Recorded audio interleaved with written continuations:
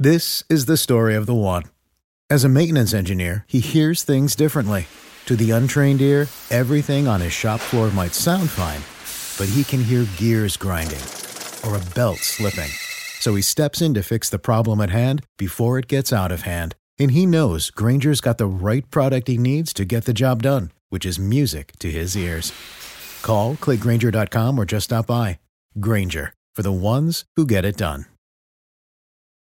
When you need mealtime inspiration, it's worth shopping Kroger, where you'll find over 30,000 mouth-watering choices that excite your inner foodie. And no matter what tasty choice you make, you'll enjoy our everyday low prices, plus extra ways to save, like digital coupons worth over $600 each week. You can also save up to $1 off per gallon at the pump with fuel points. More savings and more inspiring flavors make shopping Kroger worth it every time. Kroger, fresh for everyone. Fuel restrictions apply.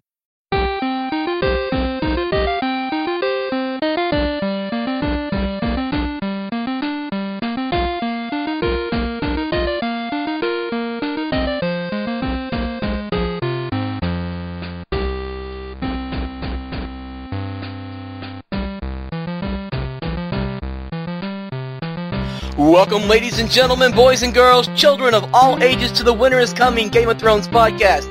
This is Take the Black, and I'm your host, Razor, and I'm here with Corey Smith and Corey Thone. The Lady Isis could not tonight, but that's okay. We'll power through. Tonight we're going to talk about, briefly, the Game of Thrones Emmy win they got for Outstanding Drama for the third year in a row, season 5 and 6 for the other 2 years. Previously leading up to this, obviously. And then Peter Dinklage got Best Supporting Actor, which was pretty cool, too. There were some other creative arts Emmys that happened, but the one important one that I do want to mention is Ramin Djawadi did, in fact, win his first ever Emmy for Season 7, Dragon and the Wolf, and he was actually in the category against himself for Westworld. So, good on Djawadi for bringing home his first ever Emmy Gold. That's very nice of him, and we're very happy. He's currently on the North American leg of the Game of Thrones Live Experience Tour. And if you want a chance to go to Chicago and see him there, you can go to Omaze and donate $10, and you might get a chance to help the International Relief Council, is it? IRC? And you might get a chance to win a spot there with him. But go to Winter is Coming to check that out. Tonight we're going to talk about Battle for Castle Black. That's from Season 4's penultimate episode, where Jon Snow actually was very cool with Alistair Thorne for just a moment, and they defended the wall against the wildlings. But before we get into it, there is a bit of Season 8 spoilers we want to talk about. And it may not be spoilers. This may turn out to be a bunch of hooey-pooey, but we're going to talk about it. So, during the Creative Arts Emmy Awards, the special effects team for Game of Thrones won for Season 7. And during they were talking to the press, one of the producers for the special effects team said, yeah, so we're not going to tell you in what episode Tyrion dies in. And everybody kind of said, and there was a reaction from the rest of the team, and people have been debating if it was natural or if it was whatever. But it kind of looked like everybody kind of freaked out when he said it.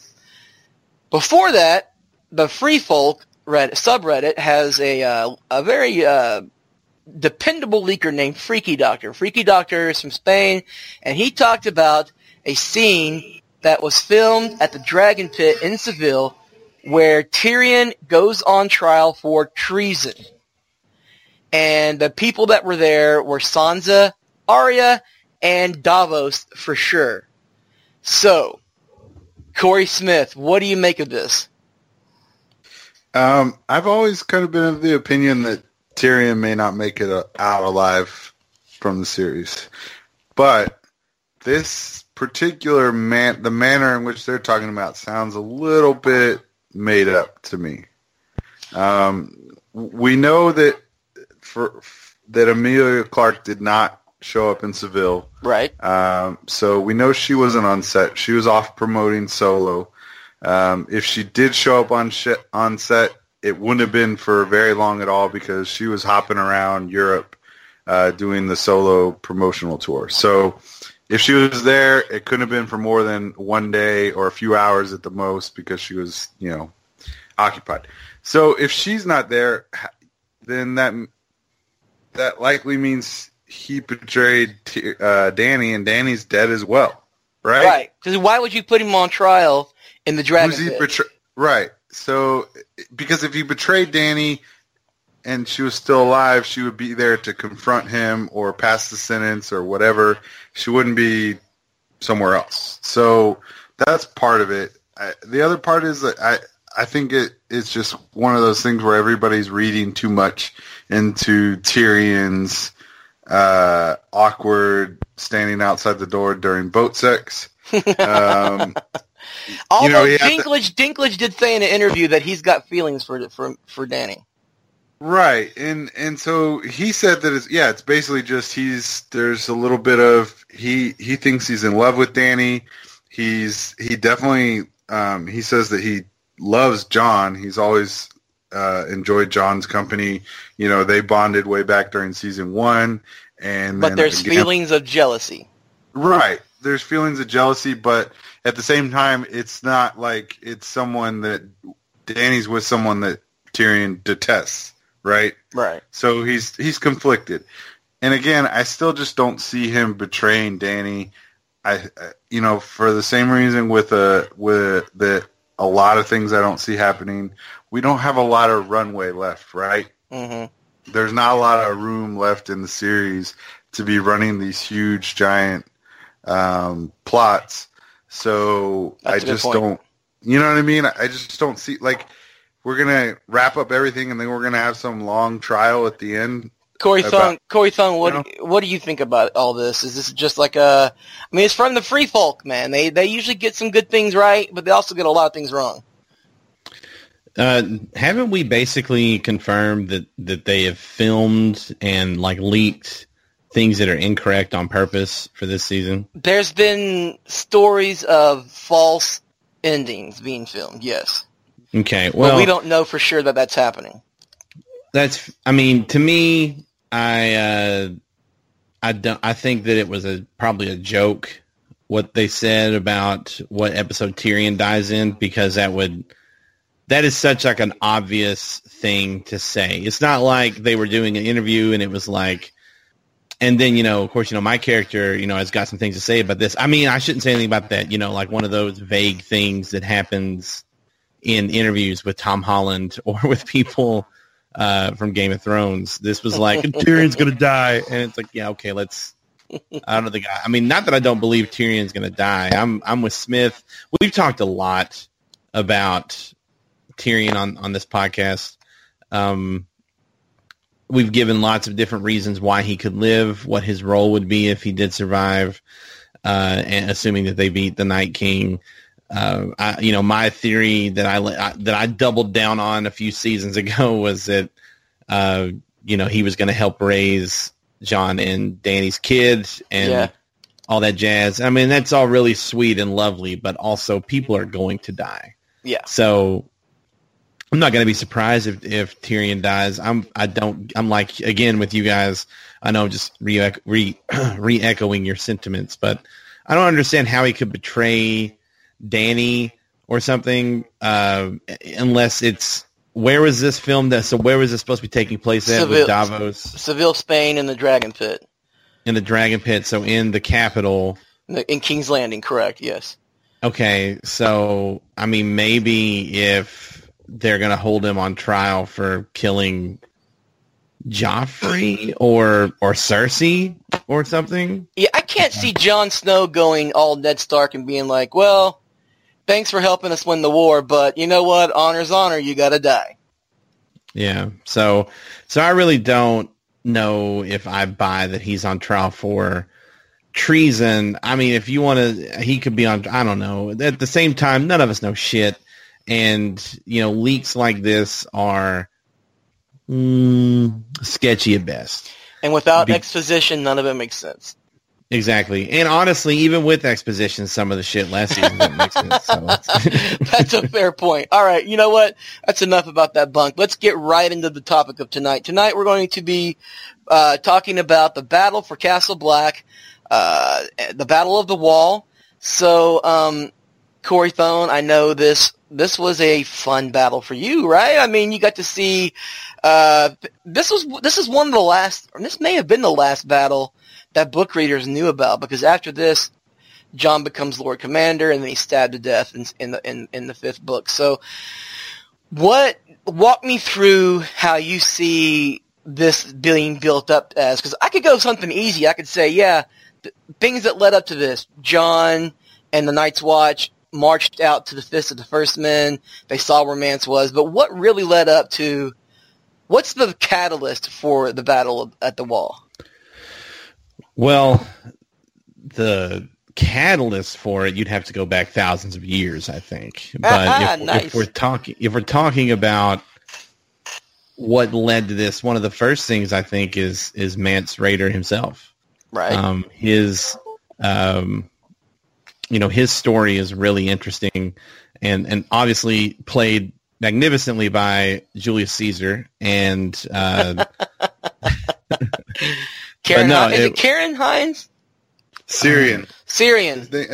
Syrian Hines. I thought it was Kieran. Yeah, it's something like that. I thought it was pronounced Kieran. Syrian. Kieran Hines sounds like an actress from like a John Hughes movie. So from what I understand, because really the show, I'm sure the book goes way in depth with it, so you guys might be able to fill in some blanks here. But from what I understand about Mance is that he was once, a Night's Watch. Right. Night's Watch. He's a watchman. He's a watchman. He's Dr. Manhattan. But he's like half wildling or something. Is that right? Yeah, because his mother was a wildling. Okay, one at a time, fellas. You nerds, chill out. Actually. So his mother was a wildling. Is that what you said, Smith? Correct. Yes. Okay. So, but he fled to the Wall. I don't know why, and then he ran when he was out on patrol or something. He got captured the same way Jon did, or something like that. When he ran away. I believe his mom drops him off at the Wall or something like that. Oh, okay, to give him like a better life or something. Yeah, he was raised at the Wall, and then he's out on a ranging. He gets wounded, and it's a big long story about his cloak. It's actually red and black from the strips of cloth that the wildlings to fix his cloak. Like he's wounded by a shadow cat or something. I forget exactly what the whole story is, but that's the only scent I wear. But that story didn't make it into the show. But you're right about Mance Rayder being one of the catalysts for this whole thing, because without Mance Rayder combining all of the different tribes of the wildlings, you wouldn't have the push to the Wall, because you have to remember, none of these guys got along. They all hate each other, and it's not like, okay, so you know how in Hardhome where Jon and Tormund go talk to the wildling chieftains, you know that? So they don't have that. The wildlings don't have a council. They all pretty much hate each other, and in the books, there's like, they have names for everybody. Like there's Hornfoot men and Cave Bear men and giants and mammoths and all kinds of different names for all the different tribes, and none of them talk to each other. And it was Mance who went around and rounded them up all together and said, we have to go to the Wall, because, and I would say if you really want to look at the real reason, and you hit on this at the very beginning, thousands of years ago, if you really want to hit on the real reason this is happening, is because of the White Walkers. Smith? Yeah, I mean, when I was thinking about this today, it's like, it's interesting because Mance, he spends 7 years, we don't know how long before he starts to gather the clans together, but he spends 7 fucking years, like Tormund says, trying to get the wildlings together. And he has to, some of them he has to fight. He talked about how he had to beat the shit out of Tormund like 3 times before Tormund would like submit. You know, like he kept challenging him, and finally Tormund was like, "All right, this guy's not going away." And you know, and he's doing it. It's super interesting, and I don't think that they give it enough play on the show. But he's doing it because he's trying to save everybody, and he's seen that the White Walkers, you know, are picking people off. And they're turning them all into whites, and he's trying to save everybody and get them south of the wall. You know, before this, you know, I forget how many, but there's plenty of kings beyond the wall before Mance, right? But every one of them was always just trying to invade and conquer the north, right? Mance is the first one who does it, that he's not trying to conquer. He literally, you know, he tells Jon, I want to hide behind your wall. Like, I'm trying to get my people through. I'm literally terrified of what's coming, and I'm trying to get every person through that I can because I don't want to, everybody's going to die. And he thinks the wall is the only chance that everybody has. So I always thought that was super interesting, and it doesn't get, you know, enough attention on the show because they kind of treat Mance as this kind of invader guy. When really he's not. So and really, if you think about this, and I've kind of always viewed it this way. Actually, I didn't view it until my second read through, and then I watched it on the show. But the men of the Night's Watch are super asshole bigots towards the wildlings. Like, they don't even want to work with the wildlings. They don't want them anywhere near there. And of course, obviously, over the thousands of years, the wildlings have been on the other side of the wall. They've been raiding the north, and the Northmen hate the wildlings. But the men of the Night's Watch, they, like in the book, like in A Dance with Dragons, Jon tries to integrate wildlings along the wall, all those unmanned forts. And that's the reason he's stabbed to death. He lets them into the Gift, which is a patch of land given to the Night's Watch. He lets he lets them man castles, and that's what gets him stabbed to death. And it's kind of funny because had they just worked out some kind of peace accord with Mance Rayder, who was obviously the king beyond the wall, to keep his people in check when he got into the Gift, and they settled it, they would have never had a problem. There wouldn't have been a war at the wall. We wouldn't have had Jon. Jon would have never played a role. In fact, more than likely, had this all happened peacefully and then in peace talks, Lord Commander Mormont might still be alive. He might not even have taken the Night's Watch ranging. I mean, that's debatable because he was looking for Benjen Stark and all those guys too. But he might not have ever taken that ranging had Mance tried and the Night's Watch come to some kind of agreement. But, you know. Yeah, I mean, I always thought it was interesting because you're right. They are, like, especially in the books, they are incredibly racist against the wildlings and vice versa. To be fair. Oh yeah, they hate each other. Right. They have derogatory names for each other. Yeah, absolutely. Right, and I always there's some real world parallels between the two groups. You know, you can say Israelis and Palestinians, or basically any conflict where at this point they're just fighting because that's what everybody's done, their ancestors have done, and it just keeps going, and the cycle keeps feeding itself.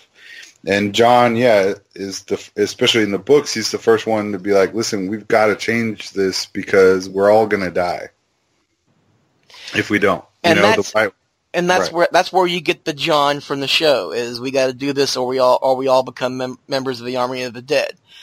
Corey, Mance Rayder's teachings echo through Jon's, monologues for the rest of the show. That's exactly right. And I think he really admired Mance, and he, it's like Smith said, Mance very vocally was like, I don't want to fight. I want to not fight. I want to just not turn into a White Walker. He didn't want to fight, and he didn't want to kneel.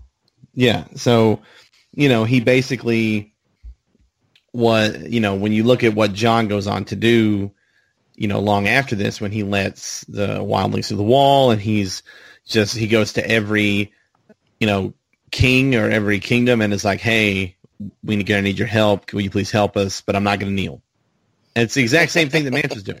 The difference is that Jon has the Stark name behind him, so he gets a little more leeway than Mance Rayder did. But really, Jon really was influenced heavily by Mance. And so going back to the original question, the catalyst for this battle, I think, is Mance Rayder,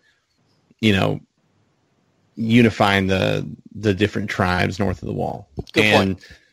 And then also, we haven't really got into it yet, but all the stuff, like I just mentioned, between Mance and Jon, not just influenced Jon, but when he escaped and got back, he was able to tell them, hey, he's got like ass loads of guys out there about to fight us. Like literally. And nobody would believe him. No one believed him. And which is hilarious too, because these are the same people that are trying to convince the rest of Westeros that there's an army of zombies. And they're like, no, there's not. And then one of their brothers comes back and is like, he's got like 100,000 men. And they're like, nah, he doesn't. Is that really that hard to believe? You know what gets me? And this happened on the show with Janos Slynt, the jolly guy that Jon beheads. What gets me is, in the first season, Jon saves Lord Commander Mormont from a White at the wall. Remember, he burns his hand on the lantern. In the book, it's a big deal. He burns his hand much worse and all that stuff. That's how he gets Longclaw. That's why Lord Commander Mormont gives him Longclaw. Well, they used that. They saw the hand. All the brothers of the Night's Watch saw the hand. They saw the brother reanimate. They were all witness to it. And yet, when Jon comes back wearing wildling furs and wants to become a member of the Night's Watch again because he was undercover on a mission from Quarren Halfhand, they're all like, what are you doing, protecting us from Grumpkins and Snarks? Ha ha ha, you're a liar. It's like, you guys literally saw a decrepit old hand walking by itself like some kind of like prop from the Munsters. So, like, why are none of you paying attention to this? But let's talk a little bit about Jon Snow's part up before the battle itself. So you've got Jon, who is Lord Commander Mormont's steward, right? And obviously it's a job he doesn't want. He doesn't want to be steward. But then Sam tells him that, you're being groomed for command, and then Sam says he wants to be a wizard, and then we had a great scene there. But then you get Jon going out on his first mission with Quarren Halfhand, and that's when he comes across Ygritte, and the great love of his life, and then they climb the wall. Jon ends up turning back on the wildlings and escaping and getting back to the wall with arrow wounds and claw marks on his face. So had Jon been a ranger, had Jon not been a steward, you don't have the great heroic deeds he had at the wall. You don't have Jon manning the wall whenever on the show Alliser Thorne goes down to fight the wildlings. Jon doesn't kill the Magnar of Thenn. You don't have Ollie killing Ygritte. Nobody cares if Ollie kills Ygritte, right? So you don't have the whole fuck Ollie subreddit. Like, there's a lot of stuff going on there. So let's talk about Jon. Corey Smith, Jon's role leading up to this. How different would it be had he died, had Rattleshirt killed him? They would have lost. For one, right? Do you think Jon had that big of a part to play in the battle himself? Yeah, after Alliser Thorne goes down, nobody knows what the fuck to do, right? Right. Slynt runs off and hides in the cellar like a little bitch, and nobody knows what to do. So Jon is instrumental. Even just he lets out Ghost, and Ghost starts wrecking shit. So, Jon's instrumental to... What's that line? I need him? Yeah, I need him more than then I need you. Yeah. Right? Yeah, yeah. And so, I mean, he's 100% instrumental. There's no doubt that if he hadn't been there, that everybody dies, right? Mm-hmm. He doesn't, people don't go down into the tunnel, the giant busts through, slints up on top of the wall, pretending that there's not giants at the door. I mean, yeah, he's 100% instrumental to the entire thing, and if he's not there, they get their asses kicked pretty freaking easily, in my mind.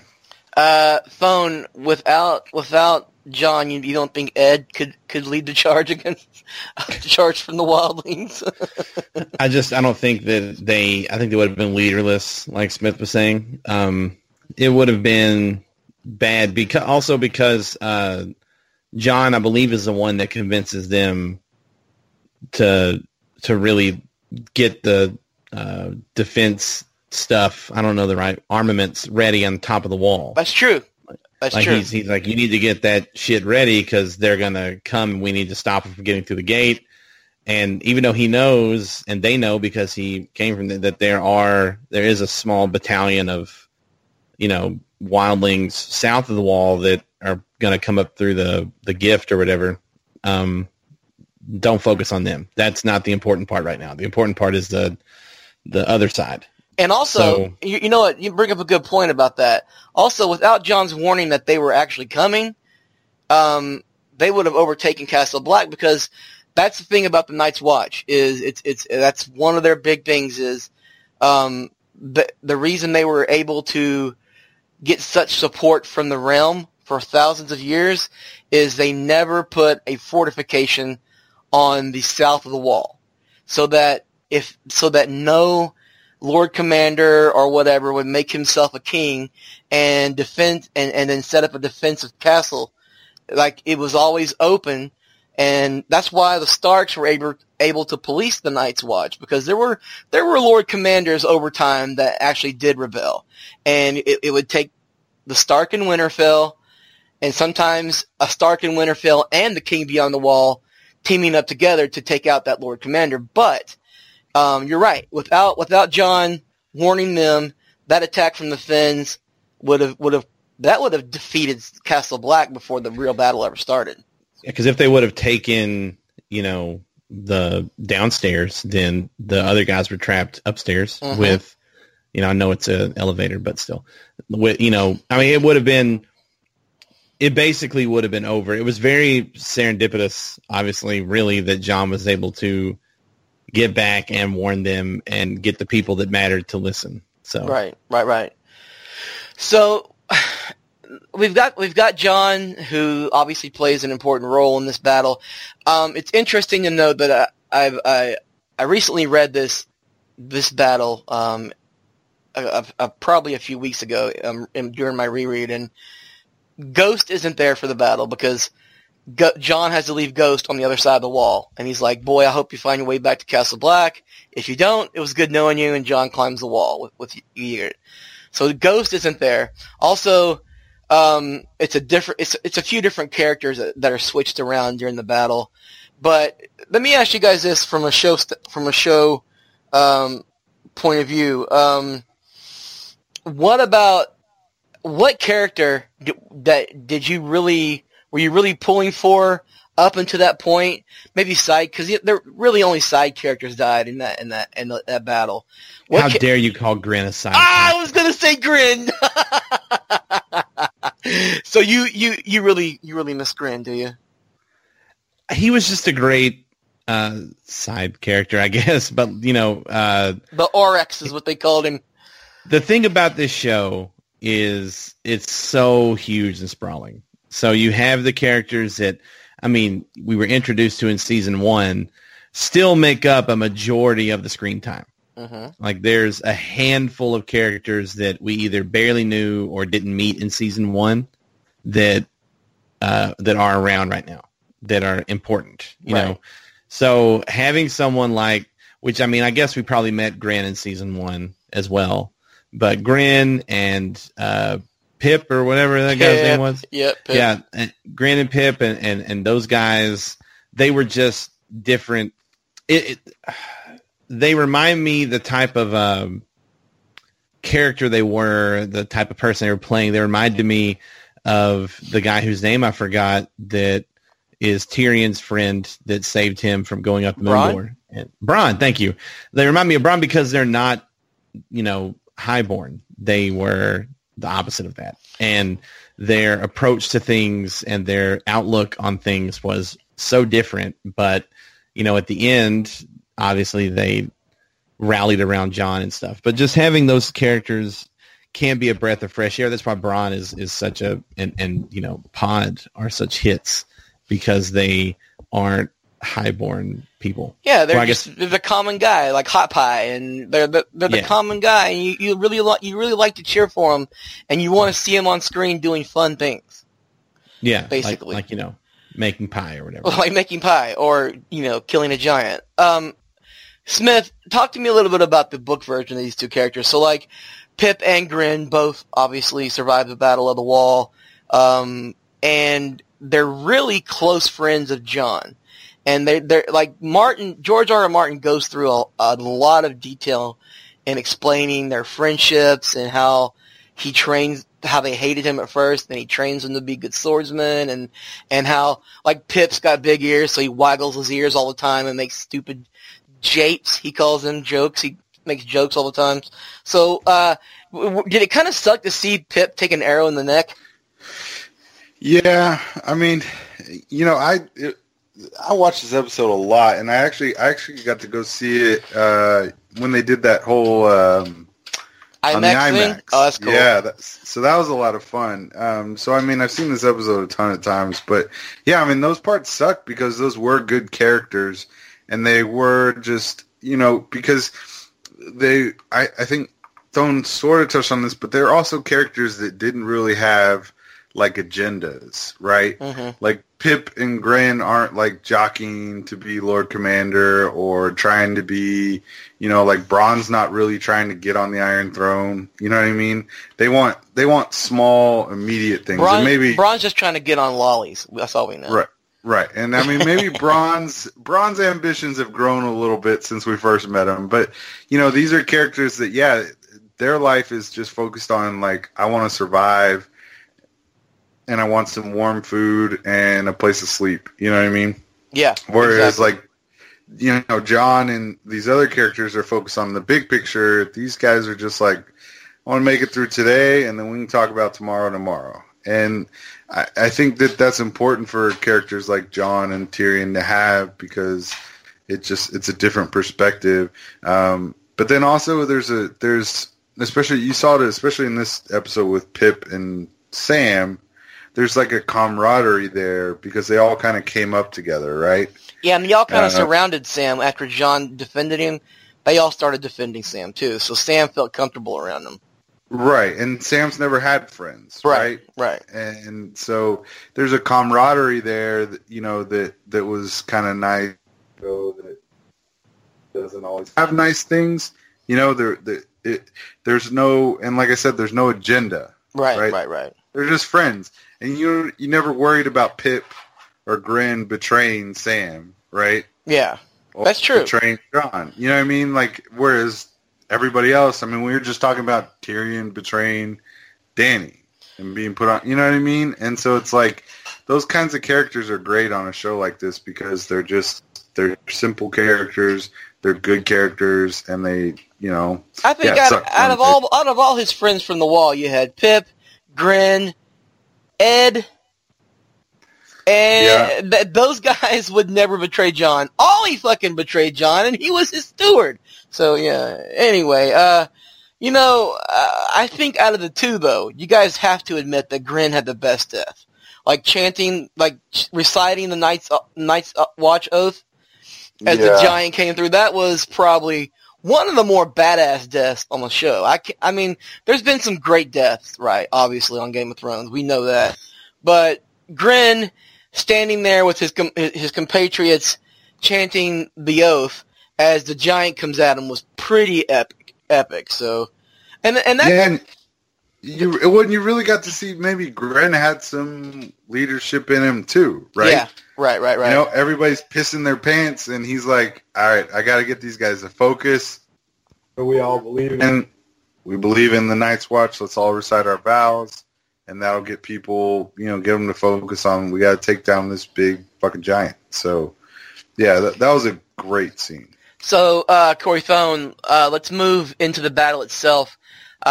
We know we can talk all day long about how Jon took command of the wall, but what led to that moment was the fact that Janos Slynt slithered away to the cheese pantry with Gilly, and then Alistair Thorne had to go downstairs and fight. So this being Jon's big moment, how did you like? Because you had, as a show watcher, you had to hate Alistair Thorne before this, right? Yeah, he was a prick. He hated Jon. It seemed like he hated Jon from the jump. I don't know if he actually did. I mean, I can hear the argument that he's one of those, coaches that give you real tough coaching, but then, deep down they're teaching you life lessons. He's a gunny. I guess.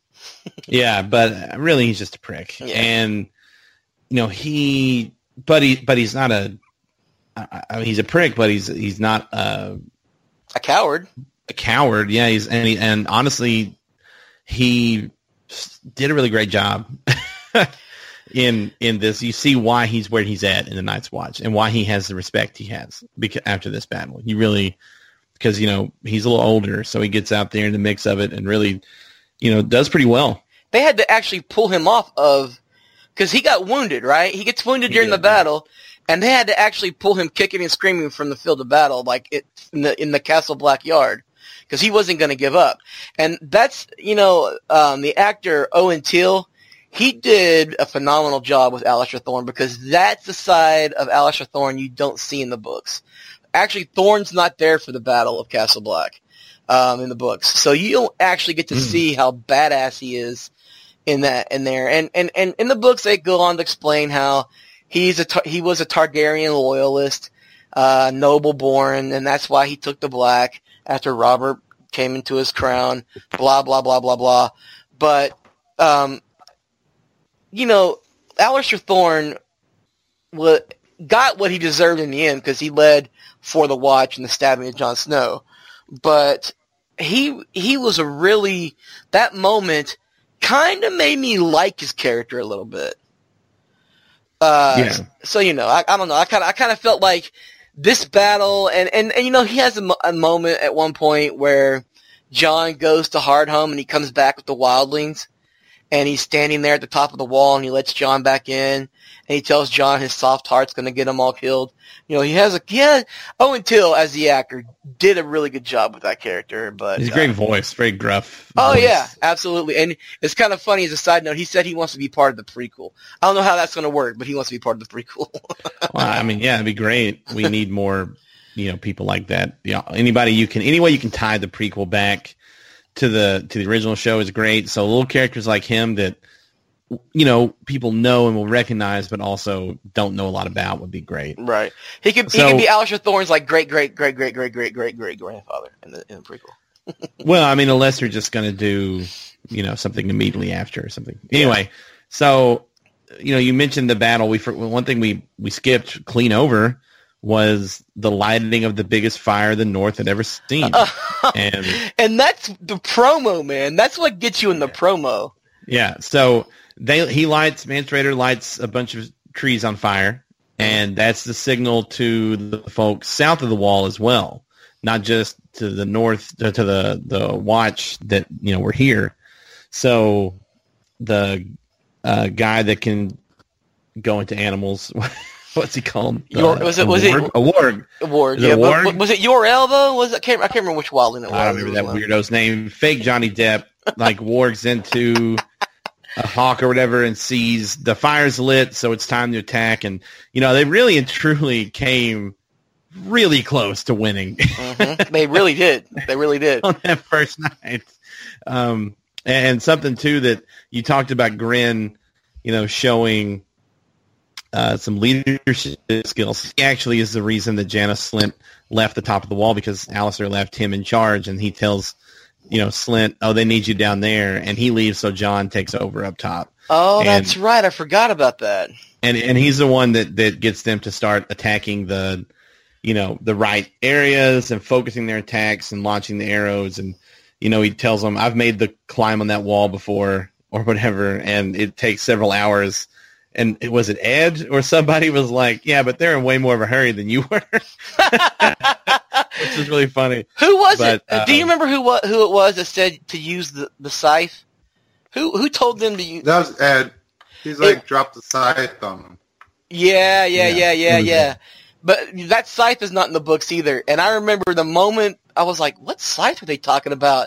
And when that big bitch cracked off from the wall, I was like, oh my God. Anchor. Yeah, that was amazing. Yeah, that was really awesome. So,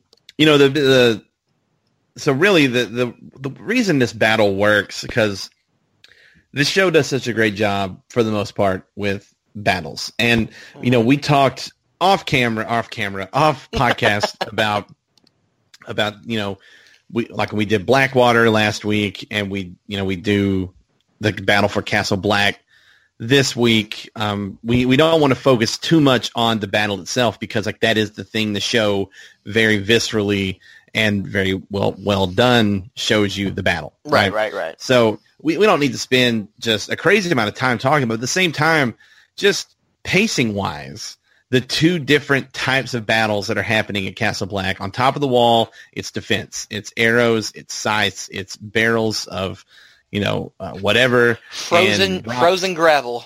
Yeah, for just all, they're dropping stuff. They're defending the gate. And then just a short, elevator ride down a few floors, you've got very hand-to-hand tight, space conflict happening.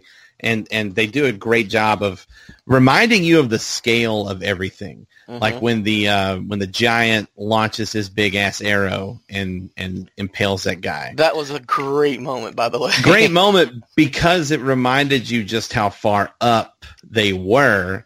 And then after that, they pretty quickly cut back down to the battle happening in the courtyard. And the camera is set up kind of near a wall, so you get that kind of tight feeling that this is like very hand to hand. This is like trench warfare almost. Like this is there's nowhere to run. Like you can't run anywhere except around you, and that you just have this space. And they had a lot of POVs that people actually cared about in this actual battle too. They really did, and this was a very the difference between this and if you watch this battle after watching Blackwater Bay like we did, Blackwater feels so small. It really does. It's just a beachfront that they turned the lights out and waited until, and then that's all they did. And this was just a huge set piece. And also, if it feels like we're talking a lot about the build-up more, it's because this was way more seasons worth of build-up and a lot more characters, coming to a head, like major characters. But, you want to focus on what caused the battle, how we got there, and then what the fallout of it was. And we're going to get to fallout in a minute, but I just had to stop. And this battle is so overlooked in the show. It is just such a crazy. Somebody's door really cared about that. Yeah, that was Leanne. Sorry, she came to get her laptop. That's okay. This battle is so overlooked by Game of Thrones fans for ones, especially later in the show, that are more polished, like Hardhome and Battle of the Bastards. He's like his huge sprawling battlefields, because that's like the very Braveheart like battle scene, right? Yeah. But the stuff here, so intimate with the people, like both sides, because Jon, really, this is like peak Game of Thrones. Jon having been a double agent and us really kind of getting to like Ygritte and Mance and Tormund. Yep. And then, obviously we already like Grenn and Pip. We already had, whatever kind of respect or blah, blah for Alistair Thorne and everything. Having those two sides fighting in this very tight quarters, it was nerve-wracking. Totally was. It's frenetic, and it makes you like really want to chew your fingernails if you do that. Like it really like makes you nervous. Smith, there's a lot of point of views. Like I told Bone, like you've got if you cared about Ygritte, which obviously they did a lot to make us care about Ygritte in the show. We cared about Jon, obviously, Ghost, Sam, Baby Sam and Gilly, who we don't know if the wildlings are going to break through and get them, or Jano Smith's going to do something to her. We've got Alistair Thorne, who becomes a badass in this episode. Grin, Pip. You've got the Giants, who are pretty fucking cool, and you're like, I don't want all the Giants to die, but hey, whatever, they're attacking the wall. And then you got Mance and Tormund and the Magnar of Finn and Jon having their battle. And then, up until this point, and then I'll let you talk, Smith, is up until this point, we all kind of liked Ollie. He wasn't a bad guy. He was a poor little kid. He was a poor little kid who got threatened that he was going to have his parents eaten by the Finns. Yeah, I mean, well, even when he killed Ygritte, we didn't hate Ollie. I did. Right? I didn't. I mean, immediately. No, I mean, before we move forward, I mean, I want to reiterate what Thone was saying. I mean, this was, to me, like, going to see it in IMAX, this was the perfect episode to see in the IMAX, right?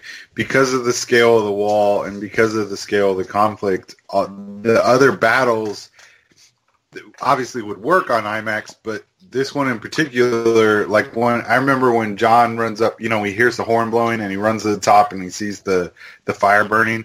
Mm-hmm. I mean, in IMAX, that scene fucking played, right? Man, I wish I'd have seen it when it happened. Yeah, I mean, there was a couple of people, I had a big group of people, and a couple of people were seeing it for the first time in IMAX, that episode. And I was like, man, y'all are in for a fucking treat because, like, I watched this on my little screen at home, and we're going to see it on the fucking IMAX. So, yeah, I mean, it definitely, it feels different than a lot of the other battles. I think because, like Thone was saying, it involves the wall and just a different, physical scale as opposed to two armies meeting, in a field, right? Right. So anyways, but no, I didn't hate Ollie when he killed Ygritte, because as far as he was concerned, he was helping out, the best way he could. He was helping Jon, and Sam told Ollie to grab a bow, didn't he? Yeah, he said, grab a weapon, Ollie, fight, fight back, because he was just hiding behind, a barrel or whatever. So maybe we should get this trending. It's Sam's fault. It's Sam's fault. Yeah, see? And speaking of Sam, I loved at the beginning of the episode before shit starts, hits the fan, when Gilly shows up at the gate and Pip's at the gate and he's like, they said no one comes in or no one comes out. And Sam's like, open the fucking gate. And, it's like the first time you ever really see Sam like mad.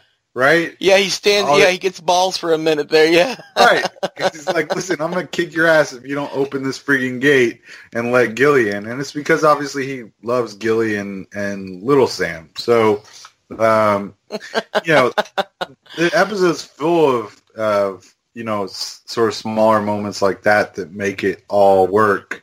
Especially like later on when Sam's reunited with Gilly and all that. Let me ask you this: I can't remember. Did Ygritte see Gilly running past them or not? No, because they were too busy talking shit to each other. Yeah, too busy talking about her ginger minge. Yeah, and it's like, dude, it's like here's a group of like wildling killers, and they've got like an eagle flying overhead, and they're all like, you didn't have a single guard, and you just let like, what if that had been the Night's Watch coming out of the castle? Right. They would have tripped over the freaking wildlings because they weren't paying attention. So that part was a little, hard to believe. But the rest of the episode works. Really so, and well. I don't want to talk too much more about the day one because it's 2 days. No, you're right. I was going to talk about. Let's get into the fallout. You lead us through that. Well, we are leaving out a couple of critical things. I think the first being, at that point, maybe one of the coolest deaths ever, where Jon puts a hammer through a guy's head. A fucking blacksmith's hammer right through the Magnar Finn, and that was the leader of the Finns. And he got lucky, by the way. He didn't have his sword. He was getting his ass kicked. Yeah, it was definitely, Jon's impromptu fighting abilities that saved him there. We also didn't really touch on, we mentioned Alistair Thorne got hurt, but we didn't mention it was him fighting Tormund. Oh, then he got hurt, and they were very evenly matched, and that was Tormund or one of them fell off a platform or something, and that ended. It was Thorn. Yeah, fell off the so they had to drag him away or whatever, and then lastly, the Tormund gets captured. Tormund took some wounds too. John shot him. Yeah, and we already talked about Ygritte, and the fallout is like one of the biggest things from this. The fallout is Ygritte's death, and the toll it takes on John mentally for sure, and his inability still to differentiate himself. Like he figures out that like, it's like that was kind of a moment like in a movie about when white people wouldn't let black people do things, like let's just say Pride or whatever. And like, you can't swim here. And then it's like, wait a minute. Black people like swimming and I like swimming. We're so the same. And like that was this moment. Is like this whole buildup this was what kind of led to John, his big heart, as Alistair says later, soft heart or whatever. Like it's because he has spent all this time with them and loved them and lost with them. Let me ask you this. Had she lived, does John forswear his vows then and go off with her? Oof, that is such a good question. Had she lived, the difference it would make, I think, long run would be huge, because John and Ygritte and Tormund, I think, would have been able to speed up it would have sped up a lot of the process with John, because I think the brothers would have seen it as a betrayal, him falling in love with a wildling, but the wildlings would have seen it as an opportunity to, faster to they wouldn't have had to go to Hardhome. Right. Right. So I don't know. Of course, the next day the Baratheons show up, so shit goes south anyway. But I think had she lived, I still think John gets killed, but I think that it, has more to do with, Ygritte than it does with anything else. Yeah, either A, if she lives, either A, they escape he just, decides to say fuck it and they leave Castle Black together and go back to that cave. Which he would never do. Which, he's too much of a Ned Stark's nephew to do that. But he wanted to talk about going back to the cave together, or B, he lets Ygritte get past the wall with maybe a couple. He wouldn't let anybody else go past because Tormund was fighting like a fucking crazy man in that battle. So, and there's no way Tormund at that point was friendly enough with John for John to allow him to escape. So he would have been the only one that he probably would have let escape. I really think that, and I'm sure Smith might have an opinion on this too, but it's almost too much speculation to really get into, because how wide the net. How much would have changed had Ygritte not died in John's arms in the courtyard? Not just because she's alive and what's that going to do to him, but her death, changed him as well. Mm-hmm. No, I agree. So it was. I mean, Smith, is there anything you can think that directly would have changed? No, I mean, I think you kind of hit it on the head. It would be such a huge change that it's hard to peg down everything that would have changed, that would have been different going forward. I don't know if John would have stuck around. I assume, he would have stuck to his vows.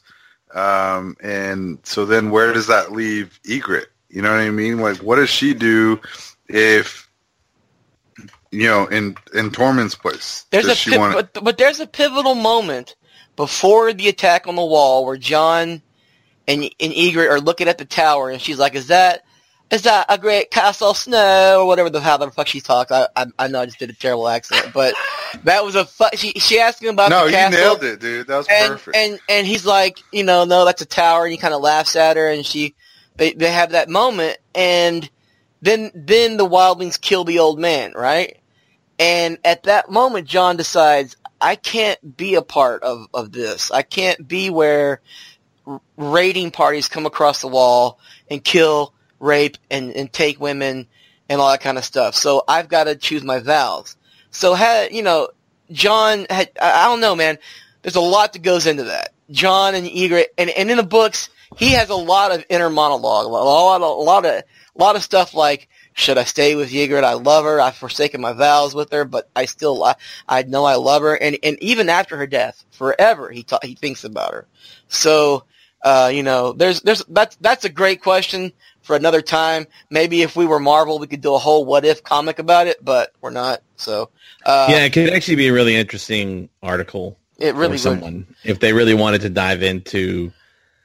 You go character by main character, what they would think. Because, from what I understand, John, I remember he told them he did lay with a wildling woman, but he didn't say, "Oh, and I fell deeply in love with her."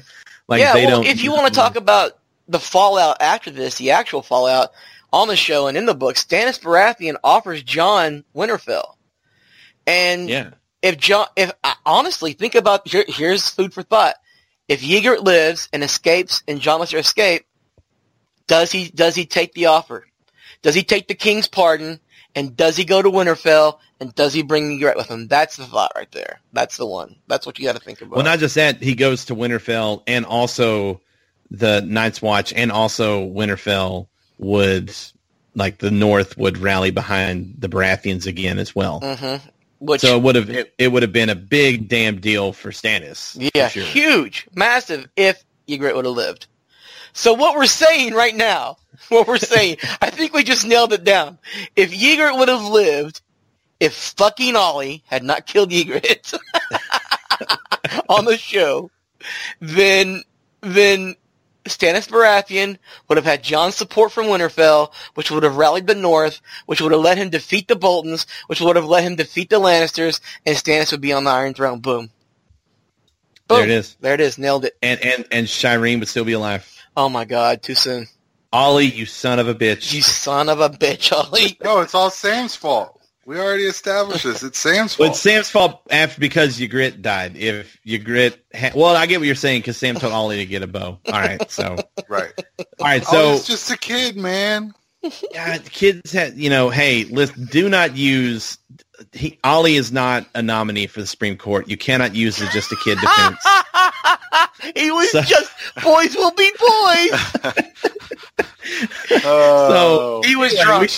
We should probably get away from that. So the next day, obviously, and I know that's where you were leading into, David, but we got really caught up in that what if, which was cool because we really rode a train to get to the end of that. But yeah,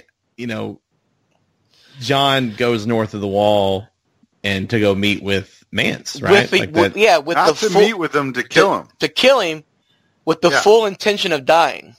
Right. Oh, okay, I see. Yeah. I guess I forgot about that. Yeah, he tells Sam, he's like, I'm not planning on coming back. Remember, he gives Longclaw to Sam. Yeah. Oh, I spaced on all that. Yeah, he's planning on going and killing Mance because he knows it's the only thing that's holding the army together. He says that. Mance is the only reason they're an army, and if I kill Mance, they'll scatter. And he's like, and then Sam's like, yeah, they'll kill you. And he's like, I know. He's like, but I don't have any other, what else? At that point, Jon knows that either A, he's about to die from being a deserter to the Night's Watch because Janos Slynt and Alistair Thorne are running the Night's Watch at that point, or B, he's going to die from Mance Rayder. So he chooses Mance Rayder. I don't know. To me, I get what you're saying, and it's not that far off. But to me, it always seemed like Jon was just like, I have to do this to save the Night's Watch, and I don't know that he was necessarily thinking of Thorne at that point as much as he knew that it was a hopeless fight. Like they won that night, but they've got maybe another night or maybe 2 nights after that, and then they'll be overwhelmed, right? I don't know, why else unbuckle your Valyrian steel sword and because he didn't want it to be lost. He made a promise to Mormont. That's true. Right. So in the books he gets sent to talk to Mance. Yeah, Slynt calls him a coward and sends him out there, a turncoat and sends him out there. Right. So I mean, it's a little bit different. What the hell are you doing, Smith? And this is the portion of Take the Black where Corey Smith's internet and microphone go rogue. He closes out all of his porn tabs there. No, it's just the mic fucking dying on me. Oh, okay. Well, so go ahead.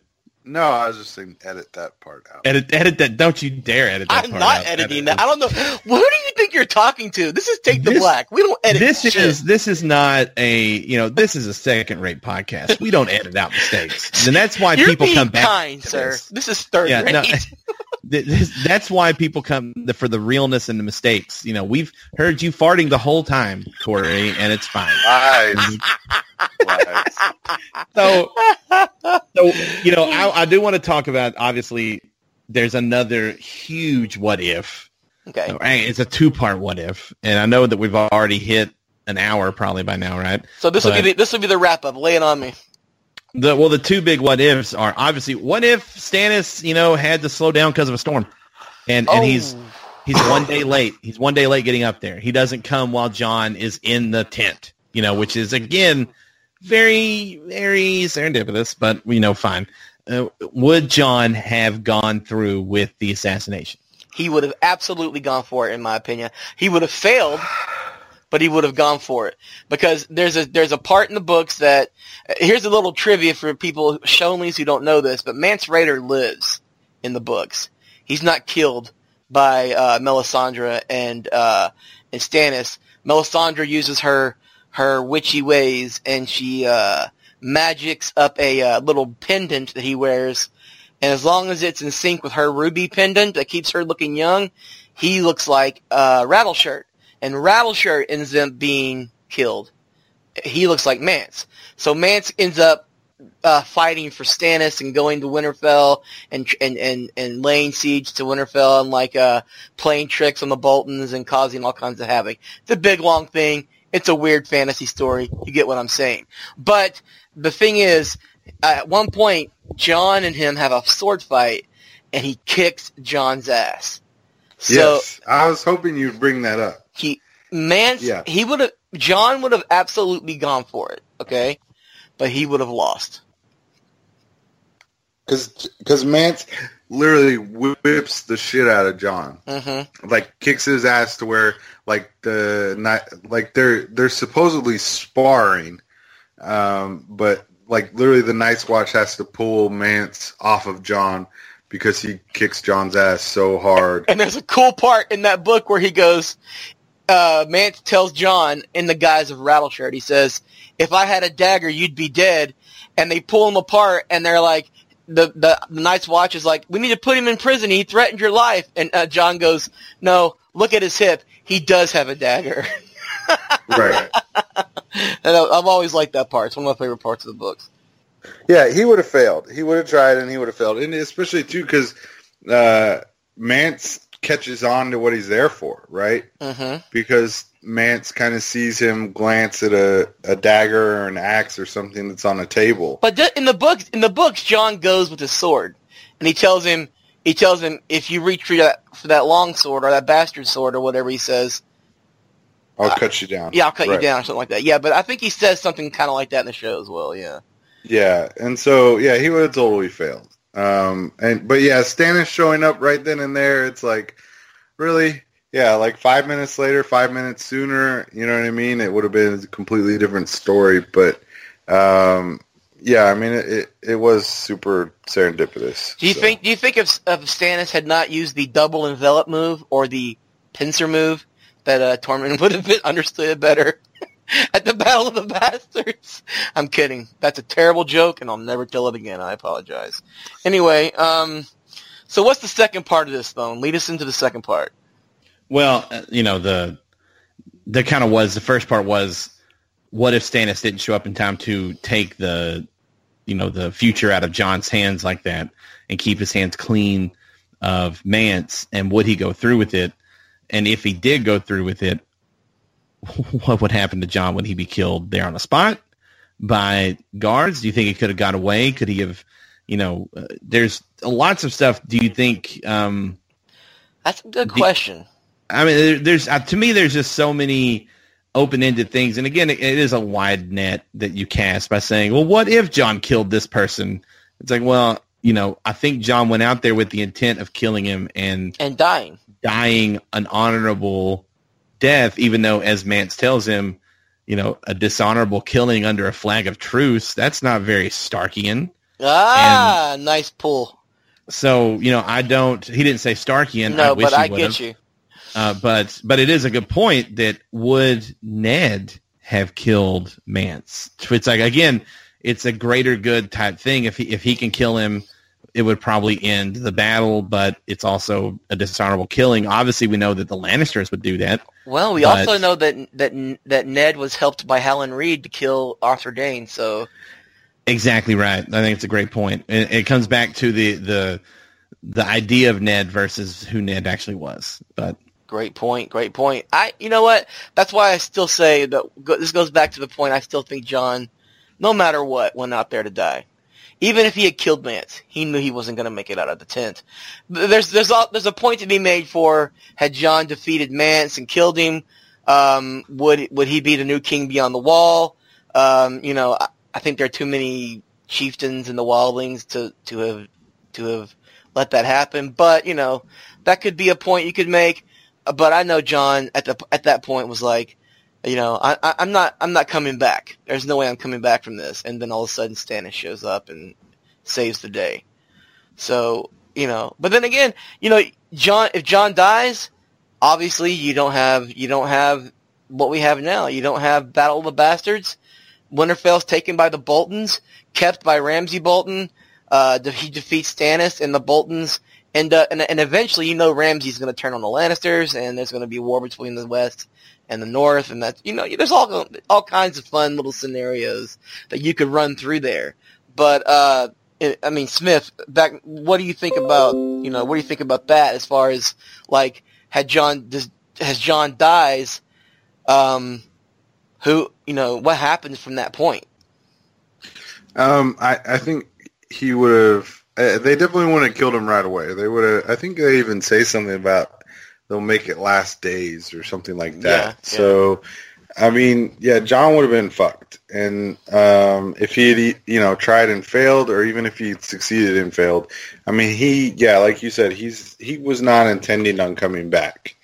And especially in the books, they kind of imply that, or Slint basically says, if you come back, I'm going to stick you in an ice cell until you die, right? Yep. They have these, like, outdoor cells on the wall, and he's like, so you can either die or you can come back and death. So in the books, he really has no choice, and, he just feels like he could do something before he goes out that would benefit the Night's Watch.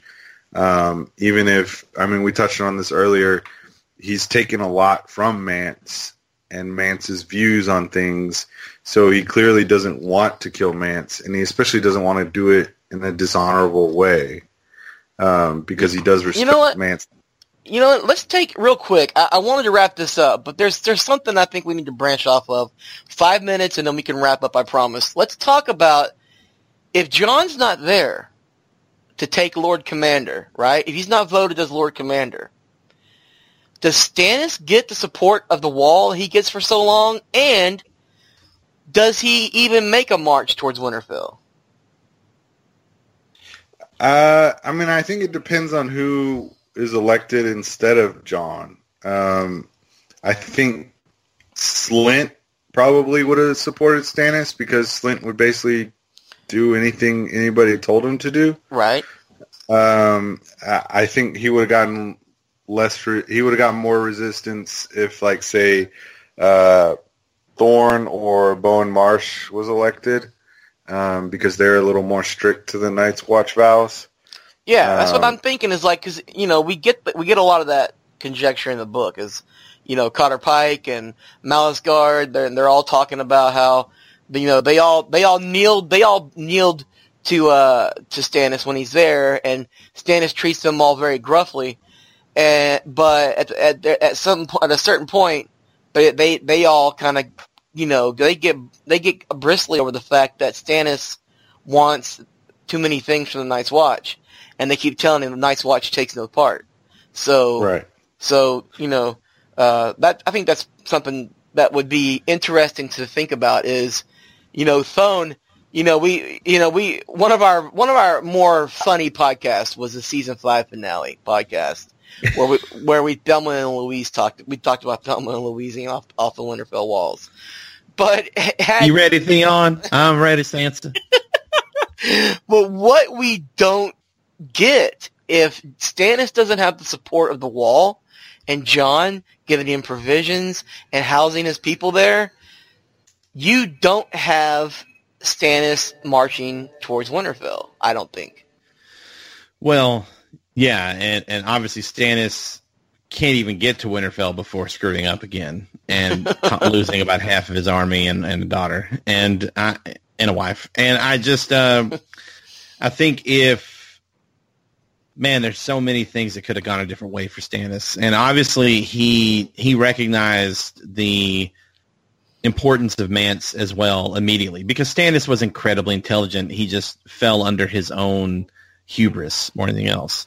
But yeah, didn't he keep trying to keep Mance alive? He tried to get Mance. He asked Mance like 3 times, like, dude, just take a knee and fight for me. Like if you and your wildlings come fight for me and we march south together, so I will give you land. I will give you all and a free pardon. path and a pardon and everything.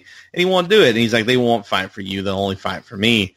And he's like, you could be right there with me. He wouldn't take him up on it. Basically every direction that Stannis turned, it wasn't going a way that should have given him optimism. And yet he kept marching south. But it is what it is.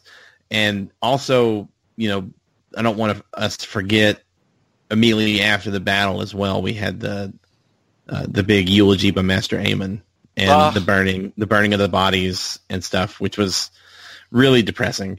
But yeah, the fallout obviously is that Stannis, at this point, this is when we all should have known, after Stannis didn't get the Night's Watch and he didn't get Mance, that he was on a fool's errand. Yeah. If he would have just stopped, he could have survived, gone back home, regroup, whatever, but he was just dead set on marching south and meeting his destiny, which he met off camera. But and then the other thing was Jon. Obviously, Jon being named Night's Watch commander, was right? Huge fallout and implications from this, and we've already kind of hit on what if Alistair, because he came one vote away. What if Thorne had been named? What would that have meant for Jon and the wildlings and everything? And that could be a whole different conversation even. So. I know, because you got to think about then, if Alistair Thorne's named Lord Commander, Jon definitely takes up Stannis on his offer. Get me the fuck out of here. He might. That is a hell of a good point, actually. He and how many of those Night's Watchmen would have left with him? Yeah, that's a good point, too. About half. About of half. The already half that were dead, So they could have really decimated the Night's Watch. Yeah. And I don't know, maybe Master Aemon knew that. I don't know. But, he was the deciding vote. He was the Ohio of this, or the Wisconsin. But, yeah, I mean, it was gosh, man, that is a really good point that I didn't think about at all. But if Thorne is named Night's Watch commander, obviously he would probably send Jon away just like Jon sent Slynn away. Yep. And because that would be smart. And Jon would be like, I'm not doing that. I'm just going to... You think Jon would do that, though? Do you think Jon would have actually bailed?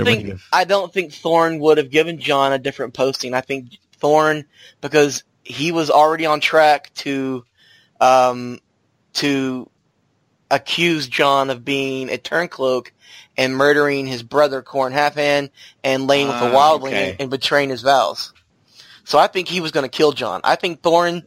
Okay, that's how. So he would have sentenced Jon to death, and then Stannis would have been like, or you can leave with me. Yep. And Jon would have definitely left because he's not an idiot, and he is, but he literally knows nothing.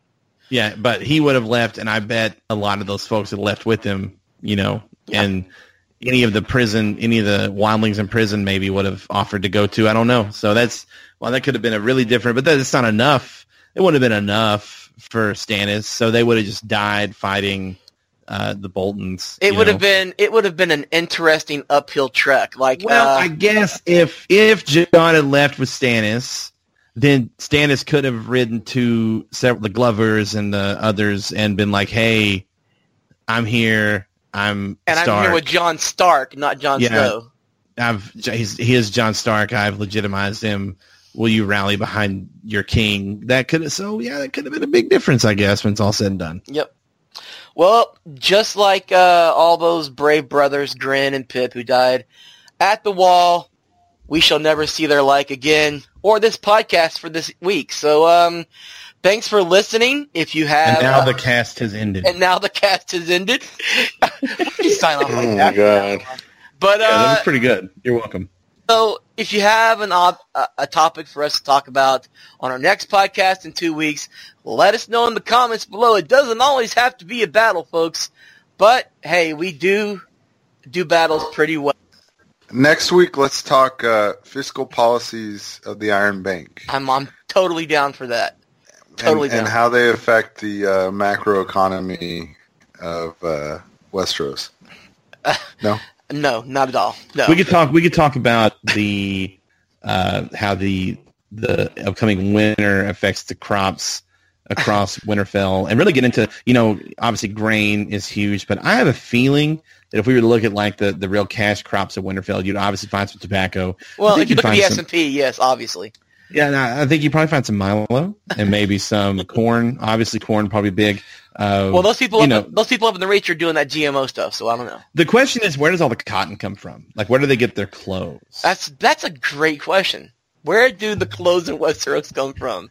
That's our next topic, who's making folks. This cotton? I think we can keep going for a few hours here. All right, listen, guys. Thanks for listening. I'm House Razor. Thanks for listening with Corey Smith and Corey Thone. Vlad Morgulis.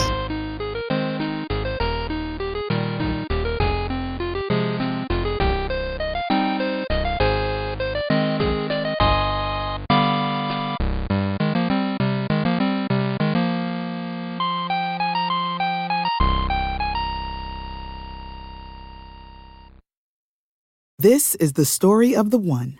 As head of maintenance at a concert hall, he knows the show must always go on. That's why he works behind the scenes, ensuring every light is working, the HVAC is humming, and his facility shines. With Grainger's supplies and solutions for every challenge he faces, plus 24/7 customer support, his venue never misses a beat. Call quickgrainger.com or just stop by. Grainger, for the ones who get it done. When you need mealtime inspiration, it's worth shopping Kroger, where you'll find over 30,000 mouth-watering choices that excite your inner foodie. And no matter what tasty choice you make, you'll enjoy our everyday low prices, plus extra ways to save, like digital coupons worth over $600 each week. You can also save up to $1 off per gallon at the pump with fuel points. More savings and more inspiring flavors make shopping Kroger worth it every time. Kroger, fresh for everyone. Fuel restrictions apply.